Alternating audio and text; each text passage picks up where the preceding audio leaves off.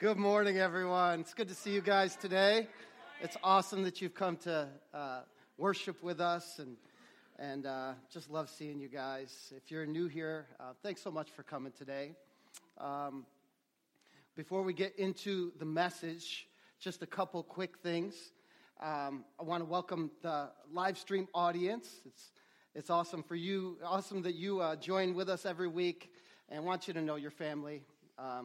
It's an honor to have you join us every week. From around the world, there's so many people that are joining with us week after week. And part of how we sort of grow our audience is by taking a minute and sharing the live stream feed from Facebook to our page. And more people get to see it. We leverage technology. The gospel goes out. And it's a very simple 1, 2, 3 click and you're done. And many people get to hear the message that you're about to hear now.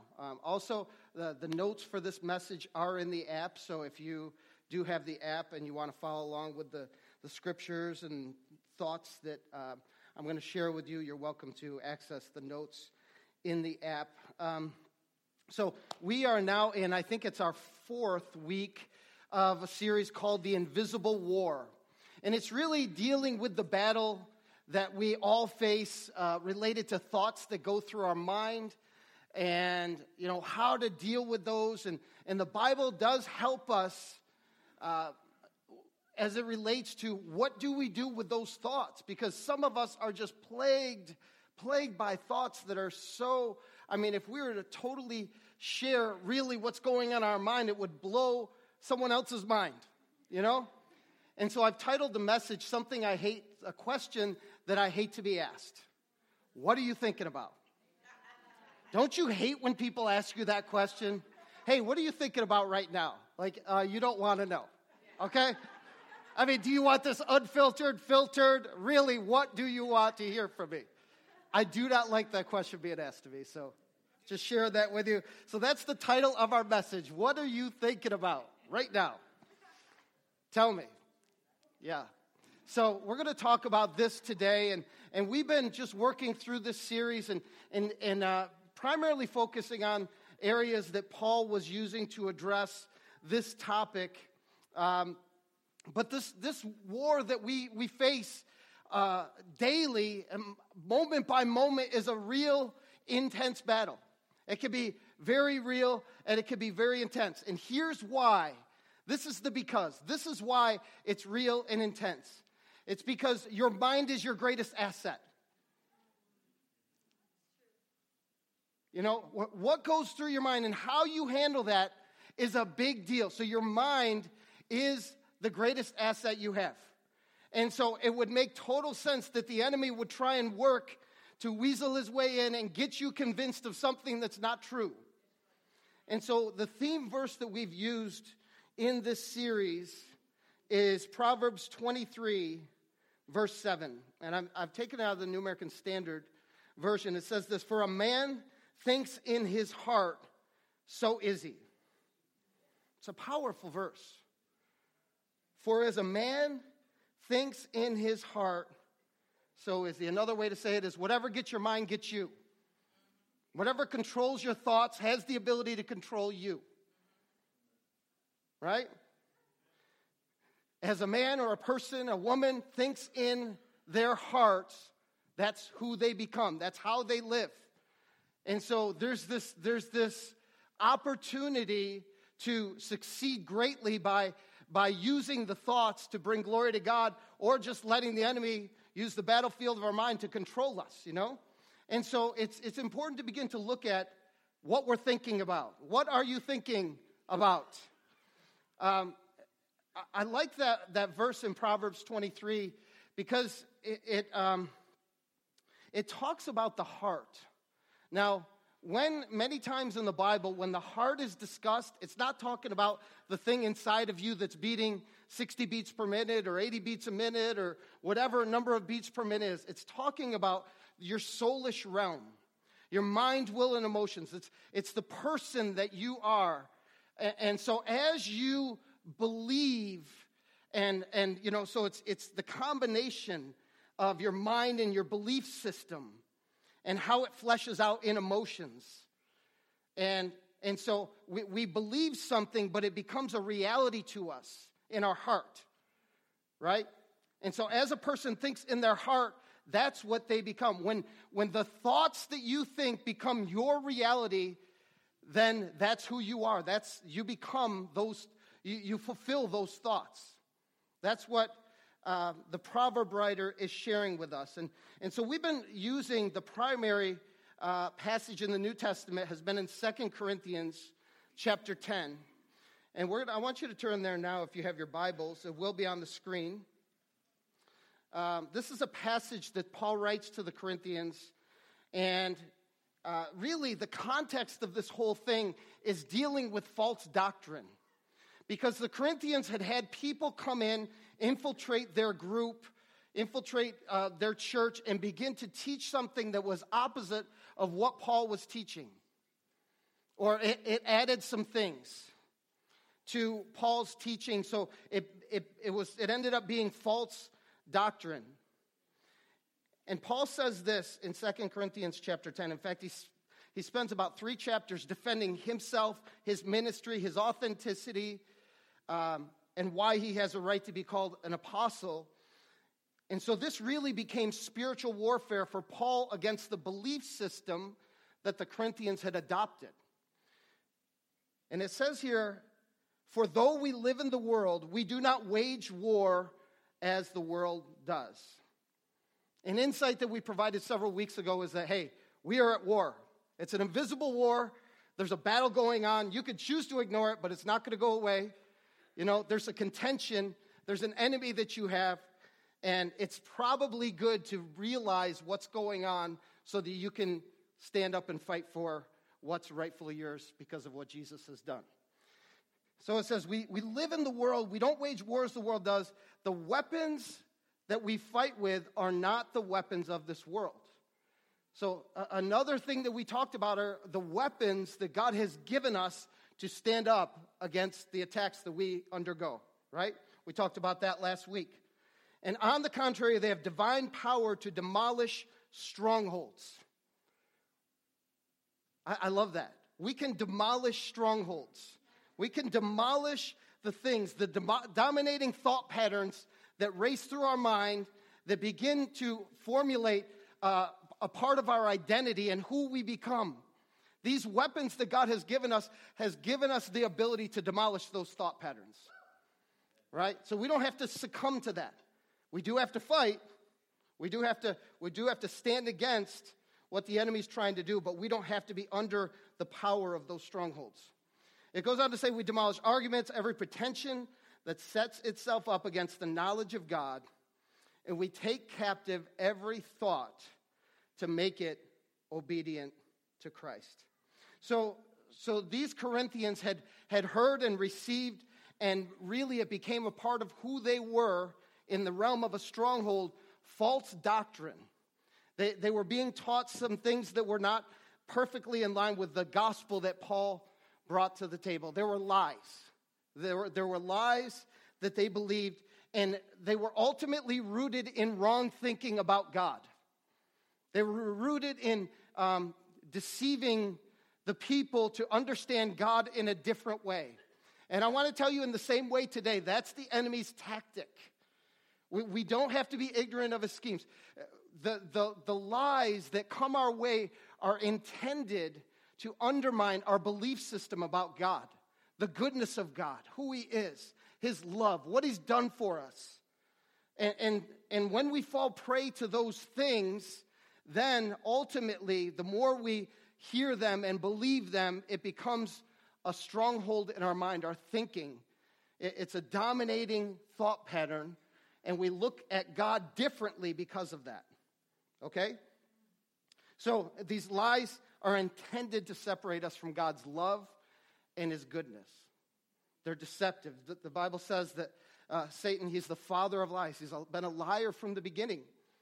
And he works hard to get us to believe something that's not true. Even in the beginning, when he appeared in the garden to Adam and Eve, he begins whispering to her about some things that were not fully true.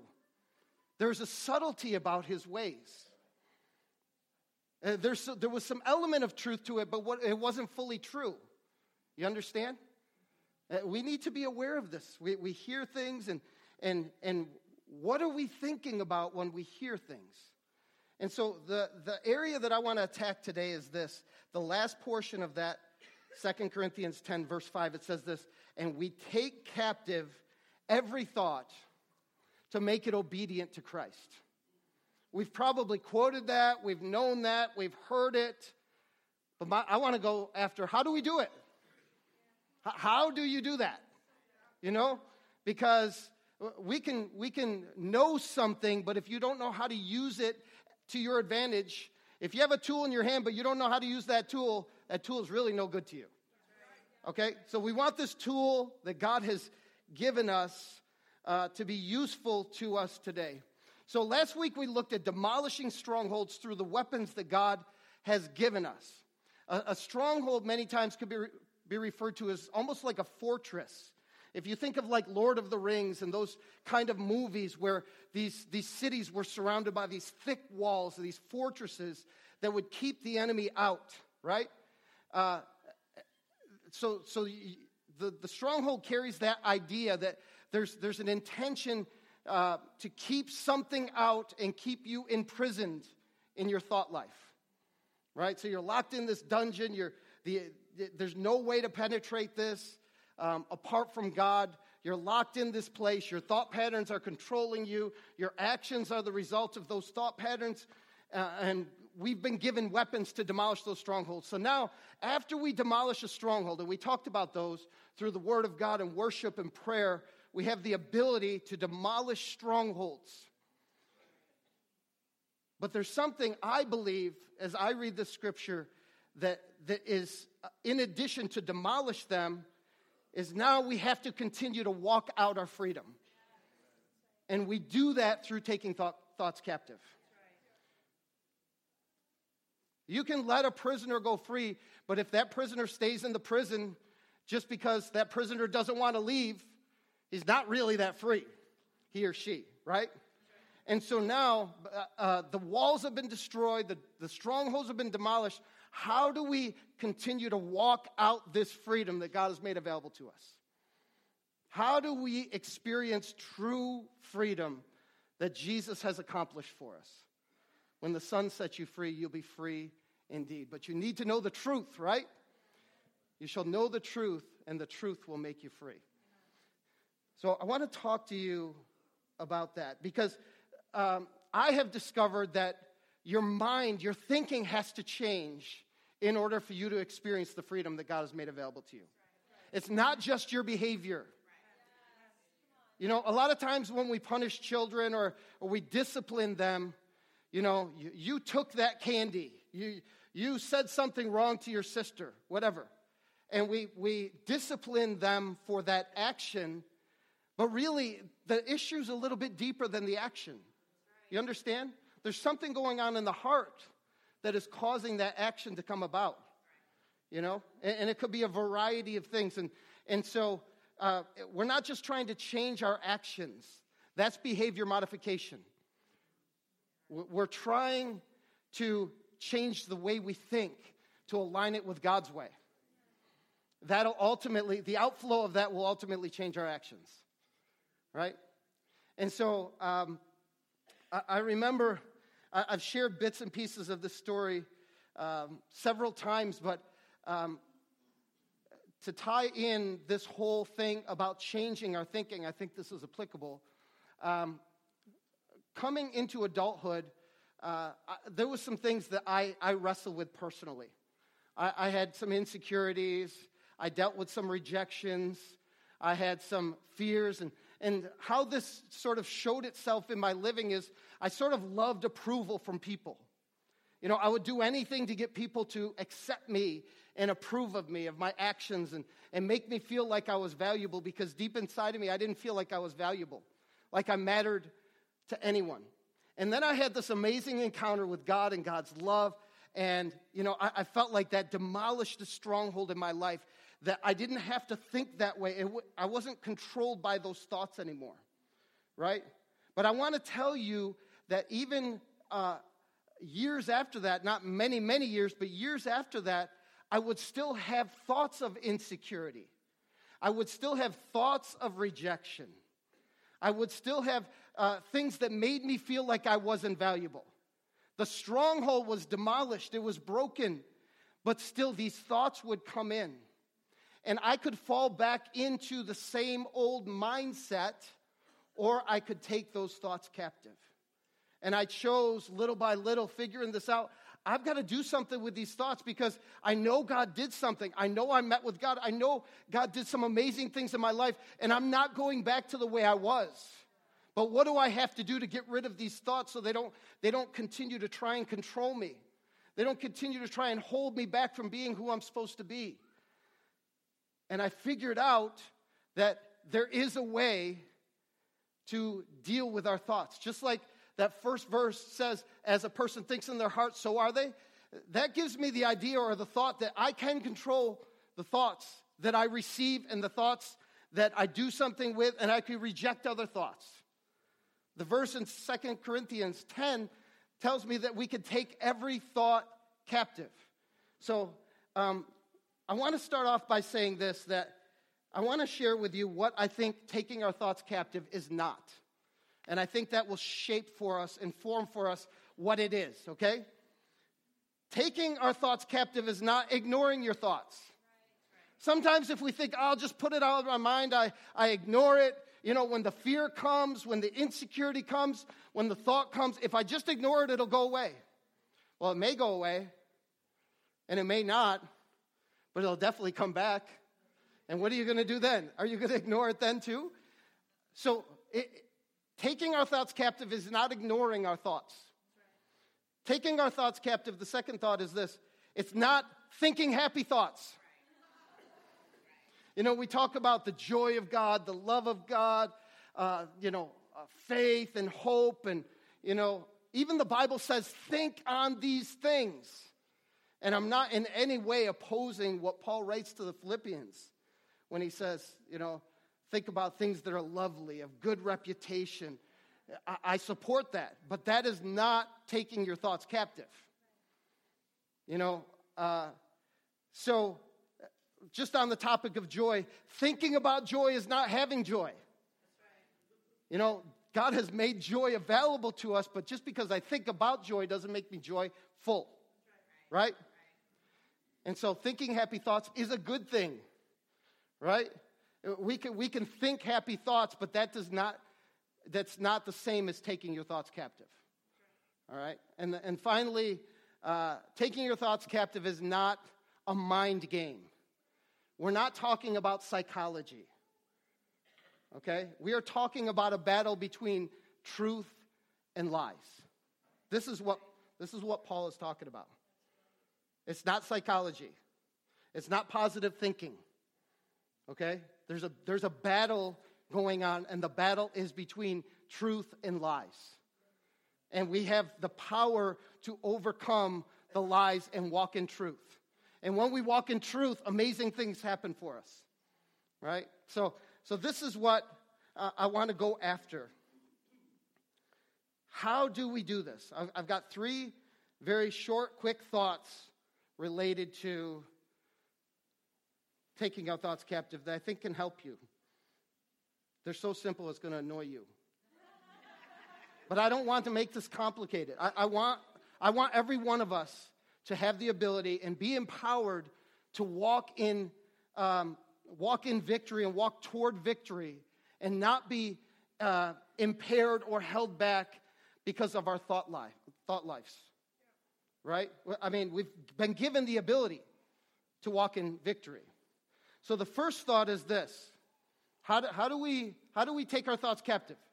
The first thought is this. Don't automatically believe everything you think.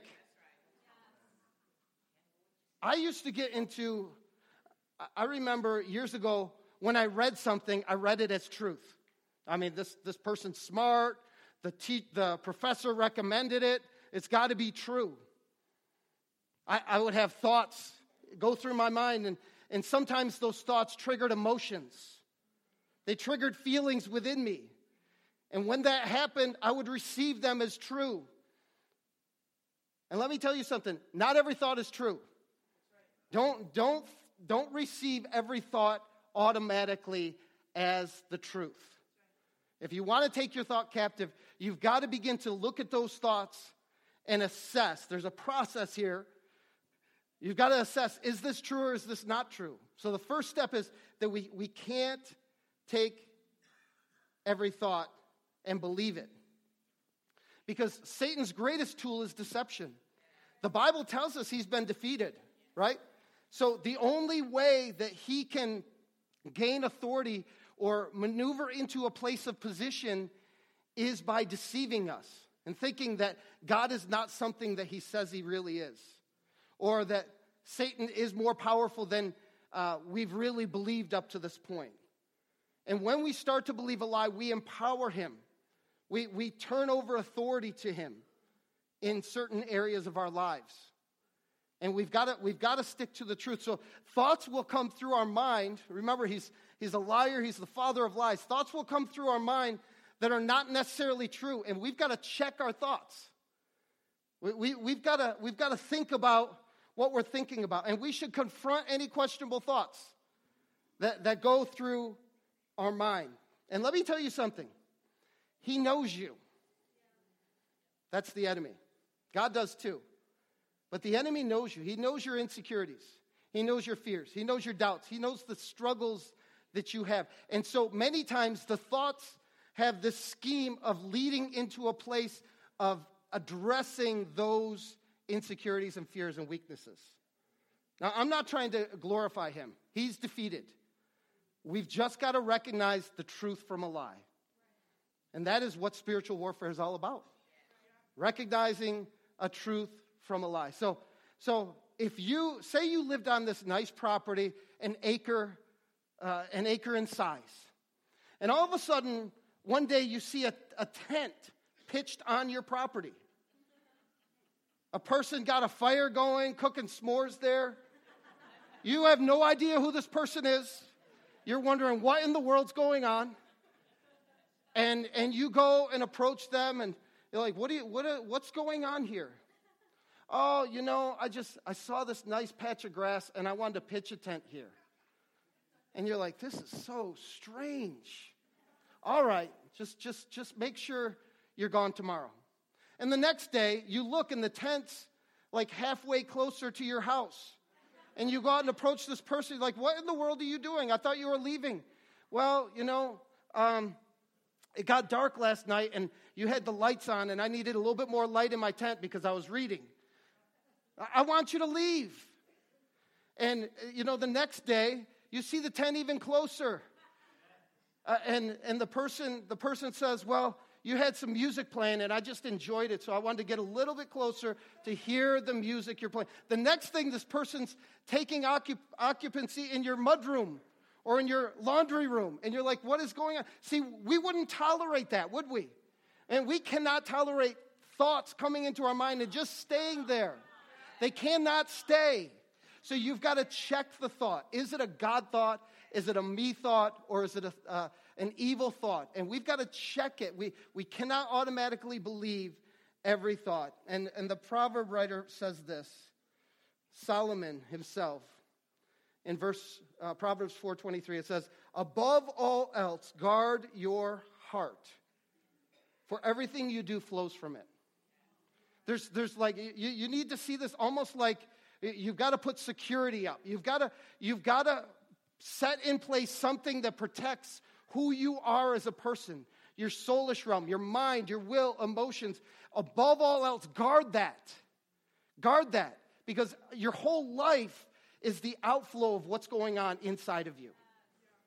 You've got to guard it. You can't just let poaching thoughts come and take up occupancy in your mind and have their way. You've got to check your thoughts. So don't automatically believe every thought. The second point I want to make is this. Focus your thinking on something greater. We don't have time to think thoughts that God does not think about us.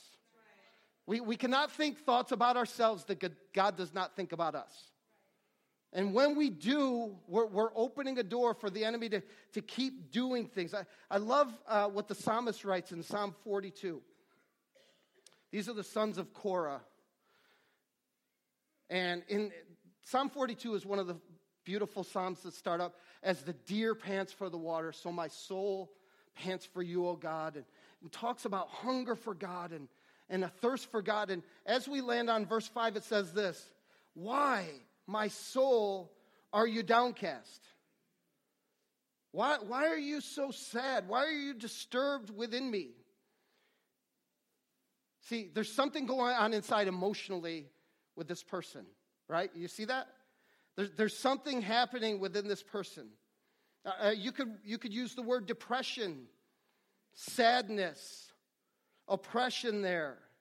I mean, it's carrying the same meaning. Something's going on inside of me. This person's saying, and I don't like it. It's not good. And they could have landed there. And the rest of the psalm would have been miserable.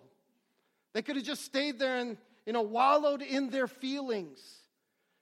Or they could turn their thinking to something greater. That greater thing is God. And it goes on to say, put your hope in God, for I will yet praise him, my Savior and my God. Do you see, you see the emotional turnaround? There's something going on inside me. I know the fix. I'm going to begin to focus on God. I'm going to praise him. I'm going to turn my attention to him. I'm going to look to him. I'm going to cry out to him. And he's going to take care of this sadness, this disappointment, this discouragement. He will do that. Let me promise you that. In fact, I just want to throw this out there. During worship, someone came to me and gave me a word of knowledge, which is, a word of knowledge is information about something or someone something or someone that's happening in this room that they would not normally know. And the word of knowledge said this: there's someone in here with deep depression and suicidal thoughts. There's someone in here, and there might be multiple. Sometimes the word of knowledge applies to many, many people. Specifically, she said, in this side of the room. But look at this verse related to those feelings. Why are you downcast? Why are you just so disturbed? Put your hope in God. Put your hope in God. He's the only one that can help you. He's the only one that can help you. And if you don't know how to do that, we can encourage you with that. We can help you. Don't isolate. Don't stay apart. God wants to break that thing off of your life. It doesn't have to rule you. Focus on something greater. So, what you focus on must have a greater attraction to you than what you're standing against. My daughter, I don't know if she's in here right now, but one of her things she hated all her life was to get shots. She would flip out when she's getting shots. And so we would try everything to try and get her attention off of the shot and onto something else. So we had to find something greater for her. And it was like, we would do things like a lollipop or something like this. You see this luscious, beautiful, multicolored, huge, everlasting gobstopper lollipop. This will be yours as soon as you're done with that shot. I'm elaborating a little bit, but I want to drive the point home that we've got to get our focus, our attention on the greater thing in order to fight the thing that we're dealing with. And in this case, the greater thing is God. We've got to fix our attention on the greater thing. You want to take your thoughts captive. You've got to think about what you're thinking about. You can't believe every thought. And then you got to focus on something greater. And part of that would include saying no. Those thoughts tell you to do something. Those thoughts drive you to think something. Those thoughts drive you to feel something. And I would encourage you to say it out loud as long as you could say it out loud. No. No. Practice that. No's a power. No, I'm not going there. No. You just got to say it. People may think you're weird. It's okay. Just say, no, I'm not doing that. I'm not thinking that way. You've got to arrest your thoughts. No. David, in 1 Samuel, verse 30, it says in verse 6, it says, David was greatly distressed because the men were talking of stoning him. He and his men had returned from winning a battle, and their camp was ransacked, and their family, their kids, their wives, and all their possessions were taken away while they're out winning another battle. And so his men wanted to stone him. It says that he was distressed. Each one was bitter in spirit because of his sons and daughters. But I love this last statement. David found strength in the Lord his God. He could have just, again, stuck in that realm of thinking, I'm done. My life is over. I made a mistake. Kill me now. Take me now. But he said, I'm going to press into God. God is my answer. God is my solution. I had no control of this attack, and I am the leader and I'm responsible. But God, you are the answer to this problem. No, I'm not going to give in to this. I'm pressing into God. And it says here in this verse, he found strength in the Lord his God. If you've been in church a while, there's another phrase that's very powerful. It says he encouraged himself in the Lord, in a different translation. David encouraged himself in the Lord. Sometimes when we're in our mess, in the middle of our mess, we just got to find a way to encourage ourselves in the Lord. I know it's a mess, but God, you are able. You've been faithful. You've delivered me before. You'll deliver me again. You're going to carry me through this. And we begin to fix our attention on him as opposed to the stuff. David encouraged himself in the Lord. Here's my last thought, just to revisit those first two. The first one being, don't automatically believe every thought. You want to take your thoughts captive? Don't automatically believe every thought. Focus your thinking on something greater. Begin to fix your attention, your thoughts, your affections to the one who can help you. And here's the last thought. Declare what the Word says. You want to win the mind game of your thought life, you've got to get the Word of God in you. You've got to declare it. You've got to use that as your weapon. Jesus, he's in the desert. He's starving, 40 days fasting, no water, no food. And all of a sudden the enemy, just takes advantage. He comes at that opportune time. And the enemy comes in and begins to tempt him and offer him things. And Jesus stood his ground. I mean, this must have been an intense battle of within the thoughts, within the realm of his thinking and his mind. The intensity must have been immense. It's just the way I see it. And he's like, no, it is written. No, it's written. He begins to use the Word of God as the platform for which he stands on. The platform for which he could take his position to not give in to those thoughts, not give in to those temptations, not give in to what the enemy's trying to do. We need to declare what the Word of God says. And maybe for your situation, you don't know what the Word of God says. And I would encourage you to do this. Ask God. God, I'm struggling in this area. I don't have an answer. Would you give me something? And I guarantee you, God will speak something to you. You'll be reading your Word. Something will pop out to you. Someone will just quote a verse out of the blue to you. Something will happen where your answer will come in the form of the Word of God. I just know he just does that time and time and time again. And we need to lean on the Spirit of God. It's his desire that we're free. It's his desire that we have victory over this thought life. It's his desire that we're not captive to our thoughts any longer. And so he wants to help us. Jesus paid a mighty big price for us to be free. You know? And so we should make every attempt to walk in that. And so we can win the battle of our mind through meditating on the Word of God.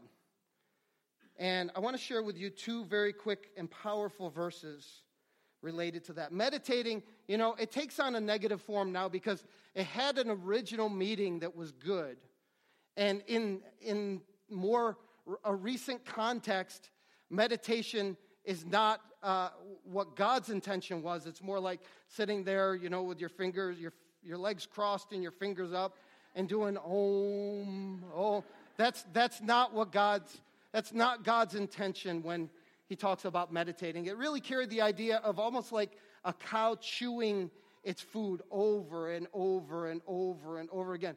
And when you sort of just chew on the Word of God, you ingest it, you think on it, you talk about it, and it just gets in you to the point of you believing, not just being able to quote it, but you believe.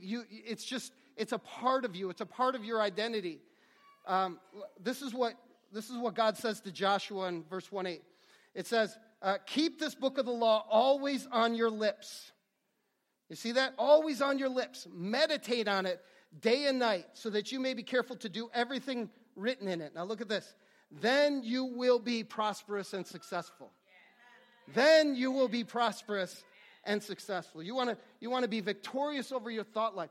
Get that word in, get the Word of God in you. It is a weapon to help you walk in powerful victory over the tactics of the enemy. Psalm 1, verses 1 through 3 says this: Blessed is the one who does not walk in step with the wicked, or stand in the way that sinners take, or sit in the company of mockers, but whose delight is in the law of the Lord, and who meditates on his law day and night. That person is like a tree planted by streams of water. Oh, the stream just comes and feeds that tree. There's something rich about the roots going down deep, and it yields its fruit in season, and whose leaf does not wither. Whatever they do prospers. Come on, there's something powerful about the Word of God. And when we have a thought that's contrary to the things we've meditated on, we say out loud, no, the Word of God says. You know, I want to make this super practical as I close right now.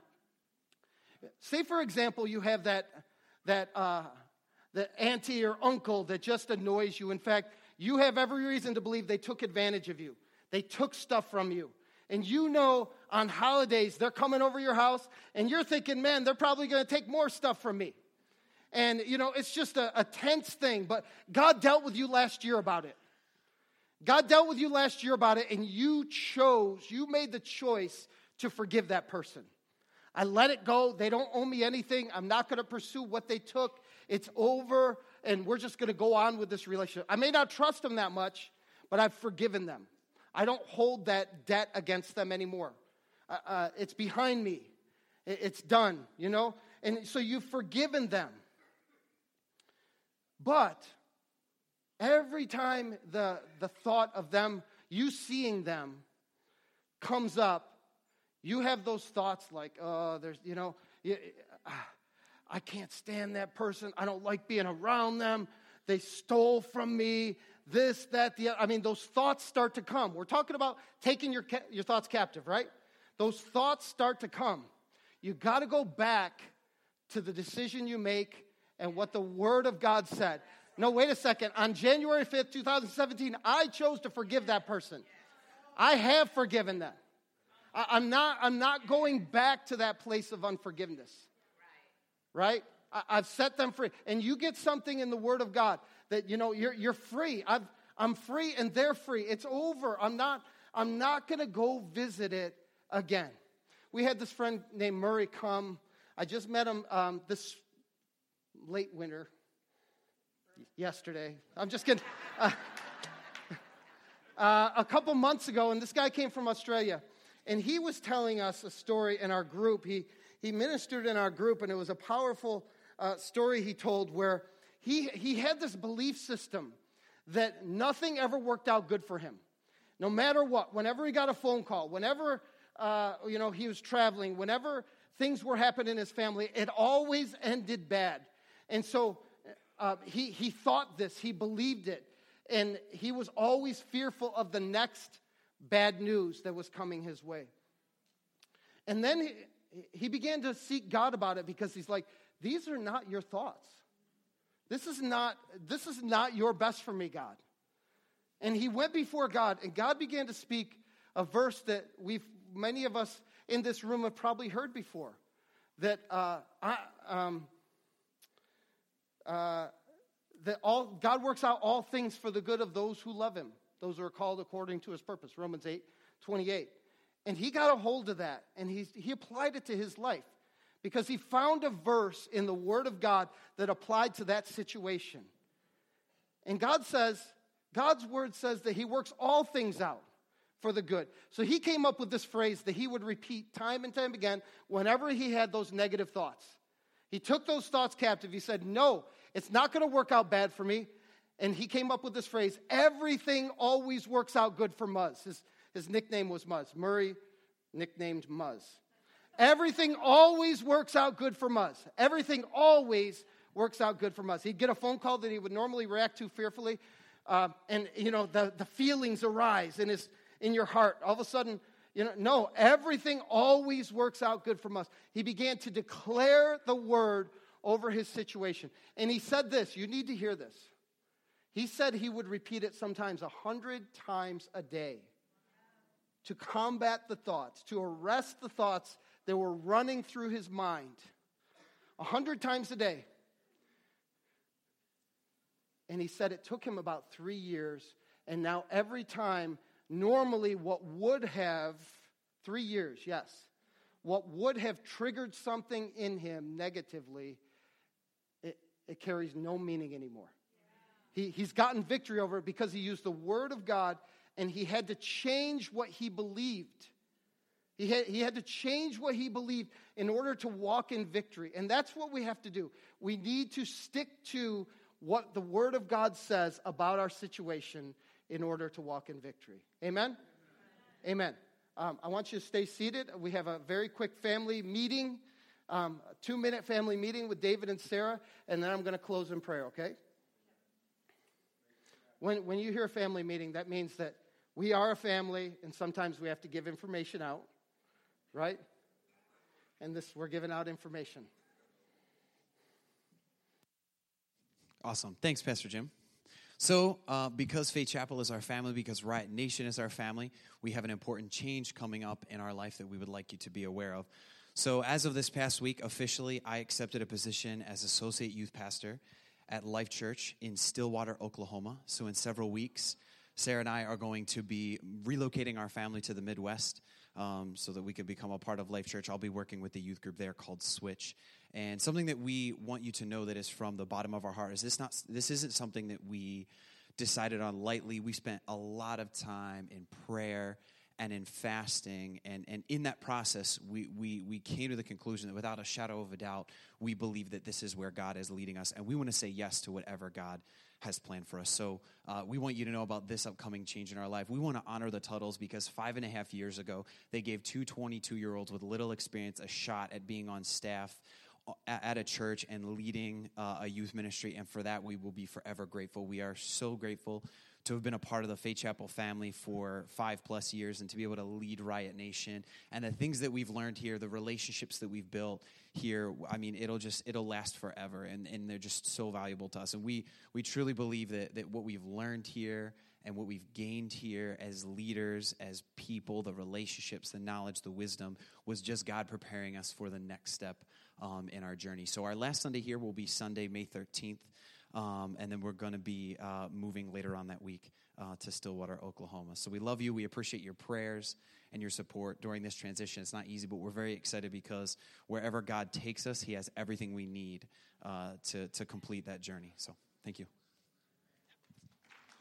Amen. So,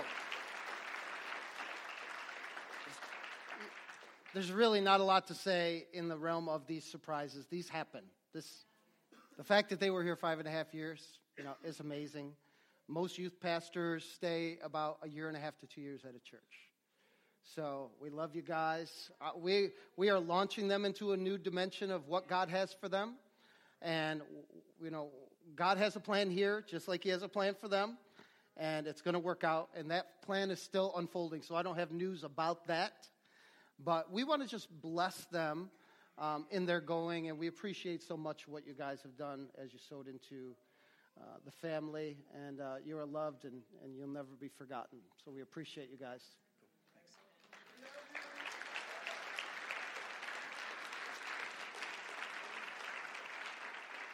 All right, let's stand to our feet. I'll close in prayer.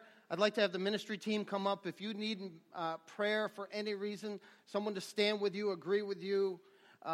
If you've never given your life to Jesus Christ, today is a great day to do that. He can help you win the victory over your thought life and so much more. He came to give you life and life to the full. That means that you don't have to walk in shame and guilt and condemnation. You could be free because your sins are totally forgiven.